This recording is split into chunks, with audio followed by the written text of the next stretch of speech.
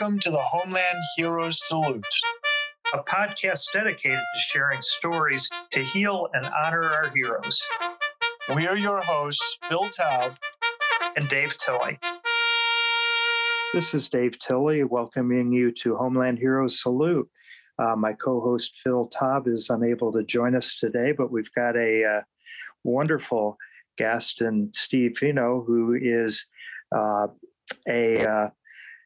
heads up Camp Resilience and is also a Army veteran himself, retired with over 20 years experience as a chaplain. And Steve, we welcome you onto Homeland Heroes Salute. Welcome. Hey, it's great to be here, Dave. It's nice to talk to you. Yes, well, if you could tell us a little bit about yourself and what what got you interested in joining in the service?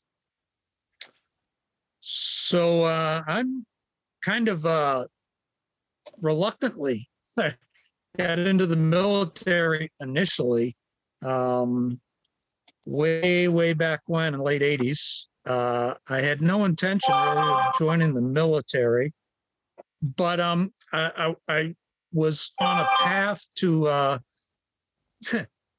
become a pastor, and was in theological training, met my wife, and was getting ready to graduate from college and wanted to go to graduate school to continue my training, but didn't have any money, and some fellow students in the school that I was at, they from various branches had this wonderful check that came in every month called the GI Bill, and that interested me. So when I graduated from theological school from Bible college, I got married and I joined the Army for a 2-year enlistment to get the GI Bill. And so there was a 10-day period there where I graduated from college, got married, and left for basic training within a 10-day period. That was an interesting transition, to say the least. I heard the Lord's name mentioned just as much in basic training as I had in Bible college. It was just in a very different context, if you know what I mean. So that was an interesting transition. But my wife and I, fiance at the time, we decided that was the way to go, and so we did, and got through basic and. And where was your basic again? So I joined the infantry. They had back in the late 80s, they had a 2-year enlistment, and that sounded good to me. And the only MOSs, the only jobs available were cook, supply clerk, or infantry. And so I picked infantry and went down to Fort Benning, Georgia for one station unit training, the basic training and AIT, advanced individual training. And I was able to also tack on airborne school. So I was down at Fort Benning for 13 weeks for one station unit training, then 3 weeks for airborne school, and then got to join my new bride, and we drove up to Fort Lewis, Washington, where I served the remainder of my 2-year tour up there. And so at the end of that enlistment, I decided I checked off the military thing and figured that was it. In fact, as we were leaving Fort Lewis, I told my wife, there may come a time in the future where I may say I want to come back into the military. Right now, I don't want anything to do with it, but I don't know, maybe in the future I'll change my mind. If that ever happens, I want you to remind me of this day that we're leaving. And there is no greater happiness for me than seeing Fort Lewis in our rearview mirror. I want you to remind me if I ever want to join again that I had about enough after 2 years. Well, fast forward, went to graduate school. We had a couple kids. Found ourselves up in Central New Hampshire, pastoring a small church, and loving it in a lot of ways, but having a hard time putting food on the table, because this little church was doing about the best they could for us, but that wasn't enough to really make ends meet. And so I was looking for part-time jobs, and I was doing little odd jobs here and there. And you know what? I started thinking maybe I should join the National Guard. And it was a 15-year break in service from the time I left Fort Lewis as an E4 specialist in the Army Infantry and ETS. I got out and told my wife I never wanted to go back in again, but if I ever thought I did, for her to talk me out of it. 15 years later, I said, you know what, honey, I think I might want to join the National Guard. She reminded me of that conversation. But we were all good about it and thought that would be a good way to go, to join the National Guard as a chaplain, because as I suspected would be the case, and has certainly turned out to be the case, coming in as a chaplain is a little different than coming in as enlisted infantry. And so, yeah. Again, the Lord's name comes up. It's in a different context. It's a very different experience, and of course, different coming in as an officer as well. But in 2003, joined as a chaplain in the New Hampshire Army National Guard, and of course, if we can all remember back to 2003, those of us that were born, there's so many of our new soldiers coming in, they weren't even born in 2003.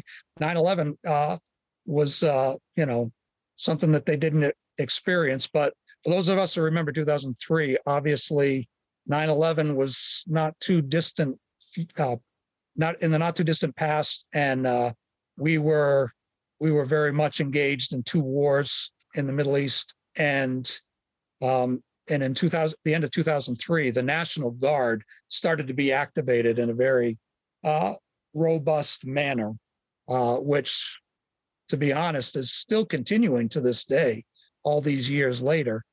And so I wasn't deployed right away, but I was activated to work in New Hampshire in support of the families of soldiers that were activated. And for the remainder of my chaplain career, beginning in 2003, most of my career up until just last September, when I retired from the National Guard as a chaplain, most of my career was in a full-time capacity, either deployed or most of it here in New Hampshire, or training in other parts of the world. So it was definitely not a typical what people would think of as a part-time military career. And honestly, that's pretty much the case for most people that are part of the reserve component, reserves and National Guard today. It's certainly not what it used to be, just 1 week in a month and 2 weeks out of the year. So that was my military experience. Somewhat reluctantly came back in as a chaplain, but have spent better part of the past 2 decades doing that job, loving it. Very demanding work. A lot of crisis intervention, a lot of funerals, a lot of what we call casualty notification, visiting families to let them know that their loved one had died in service. So a lot of hard stuff, but in each case, feeling very much that what I got to be a part of, not just me, but all those that I worked with, other chaplains, we used to call chaplain assistants, now we call religious affairs specialists, the folks that help chaplains, enlisted folks, and the whole support team and all the Guard members. Being part of that team for the past 2 decades has been a tremendous privilege, and I'm really happy to have to have experienced it. And that brings us up to just a few months ago, end of September of this year. That's tremendous, Steve. What we share in common was I was active duty also in the 90s, 92 to 96, and then in active reserve. And then I got my old self back in the Guard around 2009 timeframe. So also a big gap in service and active to Guard and different MOSs myself. But I'm curious in your first in active duty, and then also if you could share your Guard, what were in both areas of service your kind of, if you could highlight your hardest times or worst times and best times of both. Sounds like you had more worst times in the first service endeavor. Yeah, I would guess so. That's but you know what? It's all good, right? Any veteran can tell you it's the whole gamut, the highs and lows, the good and the bad.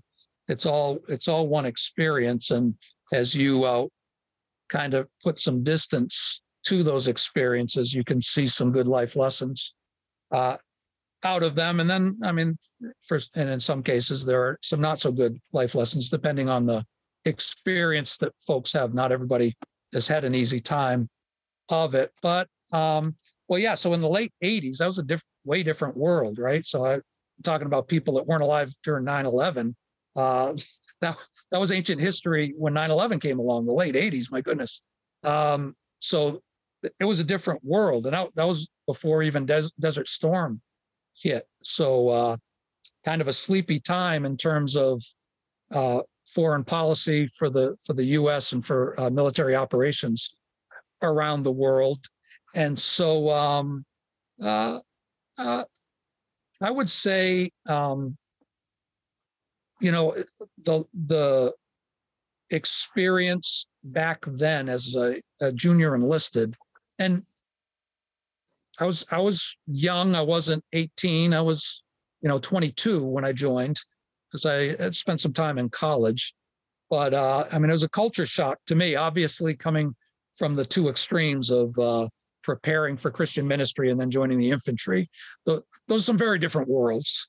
And so it was a rough shock for me. However, it was a huge life lesson. And so ultimately I learned to appreciate that. It was, at the time, it didn't seem pleasant, but through the distance of time and experience and maturity, that was a really valuable time for me. And then certainly when I came back in as a chaplain in the Guard, those lessons served me well, and that experience served me well, and it gave me a measure of credibility with soldiers that I would not have had to that extent had I not had that experience. And so as far as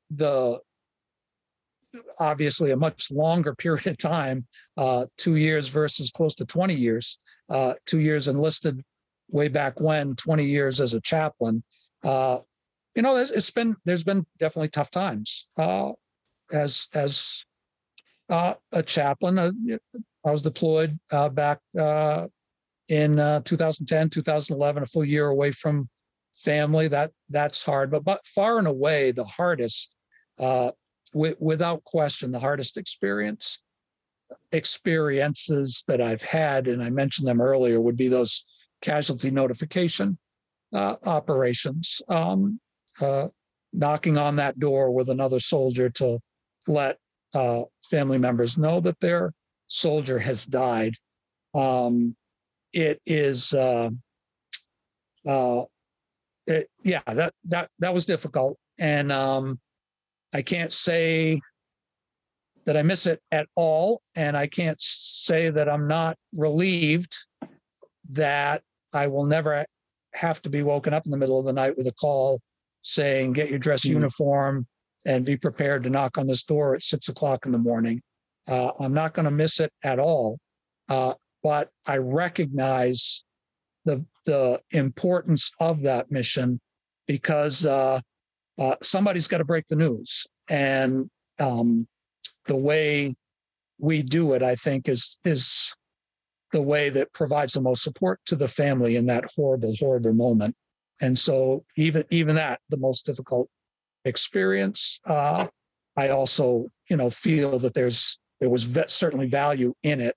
And I feel honored that I was able to be in those living rooms, even though that was a difficult mission to be involved with. That was very, very, very difficult. I can completely appreciate, the service that you provided to the families. It's I had both funeral duty when I was active in the service, but also when I'd served working for members of Congress, going to every service member's funerals that returned home from conflicts, and it's very, very trying, but very important, and really appreciate what you do with helping the families in that capacity on serving our veterans' families where the veterans gave the ultimate sacrifice. And through your service as a chaplain, you were also were you still serving full-time as a pastor as well? So as I said, when I joined the Guard, that was the intent, was to have a part-time job that would allow me to continue to be a pastor. But the National Guard quickly took over and became full-time. Now, there were gaps. I tell people I tried mightily and failed miserably to be a traditional guardsman. I tried to step back a few times from the full-time force to go back into pastoral ministry, but it just became too difficult to do honor to both jobs, because both of them are demanding. And so most of my time was spent full-time with the Guard. I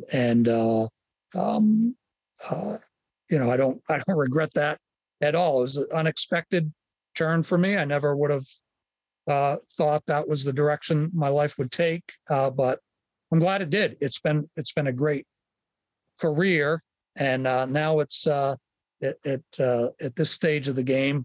Now that I've retired from the military, it's an interesting transition now to see what has opened up for me now on the other side of my military career with Camp Resilience. Right. Well, and and as you mentioned earlier too, I mean, since the 90s, the Guard and reserves have been utilized a lot more and more for deployments and called into service too. So your role's just so vital. And now to pivot to after service and Camp Resilience, how did that all begin for you? And I've got to mention too, I know and appreciate a lot of the great work that Camp Resilience does for our veterans here in New Hampshire. So Camp Resilience is a wonderful organization, and I don't say that because I'm part of it. I'm part of it because I believe that's true. So Camp Resilience started back in 2014 by a group of folks, veterans in the Guilford, New Hampshire area that wanted to provide a retreat setting, a retreat experience for initially for veterans. It's since expanded to be veterans and first responders to help them use the power and the beauty and the just the great experience of being outdoors in central New Hampshire to have a positive impact on some of the negative impacts they've experienced through their service. And so with fairly humble beginnings back in 2014, since then, the organization Camp Resilience has conducted very close to 100 retreats. We'll be conducting our 100th retreat in just a couple months, and well over 900 participants total in those retreats. And in 2023, we're looking at our most ambitious year so far, with 21 retreats planned. So almost, one every 2 weeks or so. And these are our 3 and 4 day retreats in, around New Hampshire. Many of them are in the Guilford, New Hampshire area, but we do have retreats in other locations as well. And there's 3 components that make up these retreats. So there'd be facilitated peer-to-peer support, meaning we've got clinical folks or folks with some sort of expertise around getting veterans to communicate with one another in a group setting, or first responders to interact with one another in a group setting. Facilitated peer-to-peer support is one component. Life skills learning would be the other component, and that'd be anything from anger management to mindfulness, various wellness topics. We do equestrian assisted learning, working with horses, all kinds of different things to help people develop life skills or strengthen their life skills so that they're able to manage the aftermath of the experiences they've had. So life skills learning is the second component. The third component would be experiential learning. We prefer outdoor experiential learning. We do some indoor, like rock climbing and that kind of stuff. We do yoga. We do some stuff indoors, but we prefer to get people outdoors, hiking, kayaking, skiing, obviously, depending on the time of year, snowshoeing. We find that those 3 components, peer-to-peer support, life skills workshops, and outdoor experiential learning, together in a group experience of between 8 to 12 individuals. We find that's kind of the that's the what I was just going to ask, what the size group is that you're engaged with. Yep. So around 10. So 8 to 12 is kind of the magic target that we shoot for. Sometimes it might be a little less, sometimes a little more, but we find that outside of those parameters, too few people makes it maybe a little bit too intimidating for people to interact. More people allows people to kind of not interact and stay back. But 8 to 12 kind of gets them to open up and interact with one another. And we don't do group counseling. We do workshops. We do activities. Mm-hmm. We let them interact. And very often what we find, in fact, very common experiences for folks on the way there, they're apprehensive. And many times people will say, we almost turned back. We didn't show up because they were nervous of what is this going to be like? I don't know. But once they get there very quickly, they go from a group of strangers to a group of friends. And by the end of 3 or 4 days, these folks have formed bonds, and it's really quite amazing to see the interaction and the wisdom in the room when these veterans or when these first responders get together and able to kind of let their hair down, be able to open up to one another, speak in a way that they know other first responders or other veterans will understand and not freak out about, and be themselves in a way that they very often would not be comfortable doing with civilians, with people that aren't part of their common experience as a veteran or first responders. Something pretty remarkable that happens over the course of 3 or 4 days, and we try to keep folks connected after that through a private chat room type of experience where they interact with one another beyond the retreats. So that's Camp Resilience. It's been going since 2014. Started as a group of all volunteers and did remarkable work, and have started adding over the years some full-time staff. And so just recently, we've added 3 full-time staff, and we have 1 part-time staff person that's been on board. So in order to manage as many retreats as we're looking to do this next year, and perhaps more in years beyond, we really need a full-time staff to accommodate that. And we still use volunteers. Our volunteers still do a lot for Camp Resilience. That's the structure that we're using now. And I first learned about Camp Resilience, I'd say back in 2018. I think that's correct. A few years ago. And as a chaplain in the Guard, I was in the Guard at the time.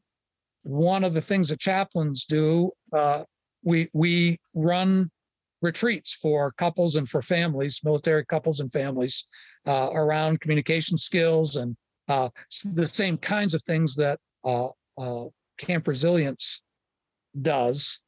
So I had some experience with retreats, and I found out about Camp Resilience. I met with Kurt Weber, the president and the founder of Camp Resilience.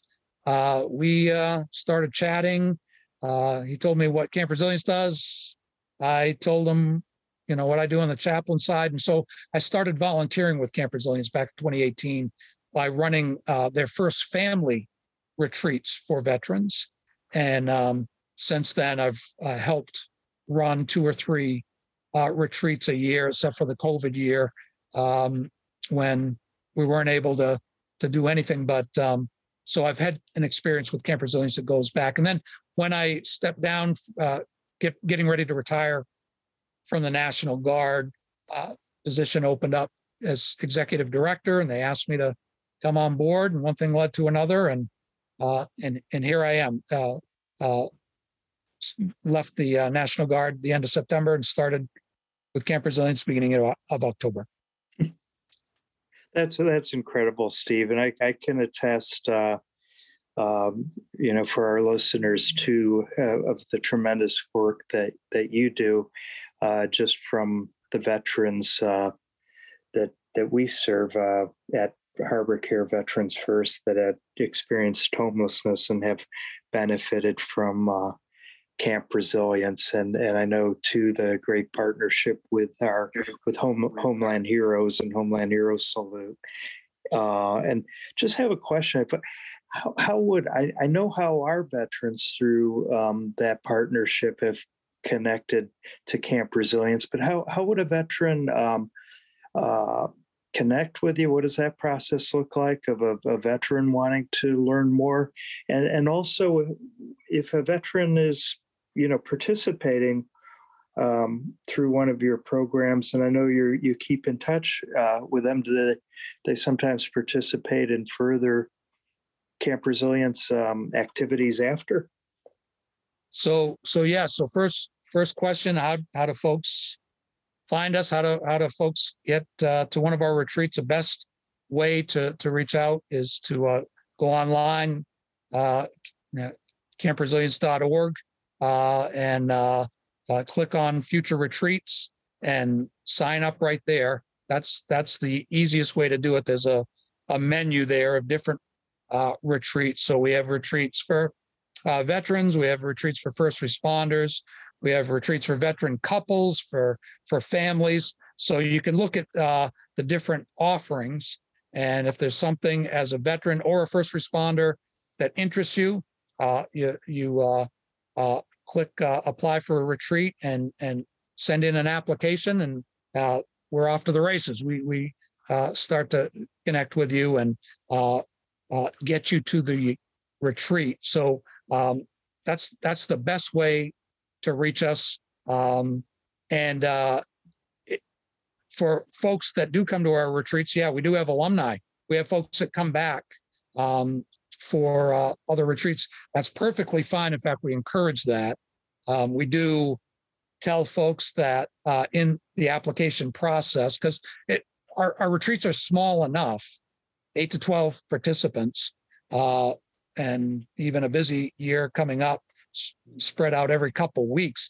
We're small enough, and this is part of the reason why we need a full-time staff, is we're able to connect with each applicant, and very often, in most cases, we end up on the phone with them. We start off with an introductory email, but we're on the phone, and we do tell folks that if they've been to a previous retreat, we'll put them on the wait list, and so it'll be a space available only. We'll give priority to people that haven't been to a retreat yet, but very often there's room, and we encourage people to come back and get a refresher, and bring a friend, and tell people that this was a good experience, because we do find that it's our word of mouth is one of the best ways that our information about our program spreads. It's through happy customers, because this stuff is always life-changing. A retreat is always life-changing for the people that go through it. In some cases, it's life-saving. We have had folks that have told us they were in a pretty bad place, and they might not have made it had they not taken the time to come to one of our retreats and kind of get that reset that they needed to realize that they could do this, and life was worth living. That's right. Well, thank you so much. I can't, thank you enough for what you do and what Camp Resilience does. I mean, what you're very, very blessed with the service that you had in the military, and what you were able to provide as a chaplain in your earlier service, and now you continue to give back through Camp Resilience, and just amazing work. How, if you could, as we wrap up, and this time has just gone so quick, Steve, how would folks find out more, about Camp Resilience? Could you share also, the website, contact information for our listeners? So certainly, and again, our website, campresilience.org. That's camp-resilience.org. If you Google Camp Resilience, we'll pop up. But that's the best place for to find out about our information, your information. But I'm going to give my phone number here. Reach out, give me a call if you're interested. So be prepared to copy out there and listening lands. 802-478-0177. Say that again, 802-478-0177. Give me a call. I would love to hear from anybody that's interested in finding out more about Camp Resilience and whether or not a retreat would be right for you. And the chances are the answer is yes. I'm happy to talk to you, and feel free to reach out to us. We'd love to hear from you. Thanks so much, Stephen. What's great about a podcast too is that this is taped, so our listeners can share this and also share your contact information on their social media, on Facebook and so on. and to learn more about the great work you're doing at Camp Resilience. Steve, on behalf of Phil Taub and myself and our friends at Homeland Heroes, we couldn't be more grateful to have you join us on our podcast, Homeland Heroes Salute. And thanks so much for your past service and your continued service for our veterans community. Thanks for joining. Dave, it's been a pleasure. It's been a pleasure talking to you. Pure pleasure. Thank you for what you do. Thank you for your service for Harbor Care and as well as for Homeland Heroes and the great work that they do. I've loved working with you guys over the years and look forward to many more. Oh, thank you. This podcast is a co-production brought to you by the Homeland Heroes Foundation, an organization dedicated to the reacclimation support of active duty service members, veterans, and their families in their time of need. And DairyCam, who believes a better world starts with a connected community. To learn more, visit homelandheroesfoundation.org and dairycam.org. Follow the Homeland Heroes Salute on Facebook, Twitter, and Instagram. Thank you for listening, and make sure you subscribe to the Homeland Heroes Salute wherever you listen to podcasts.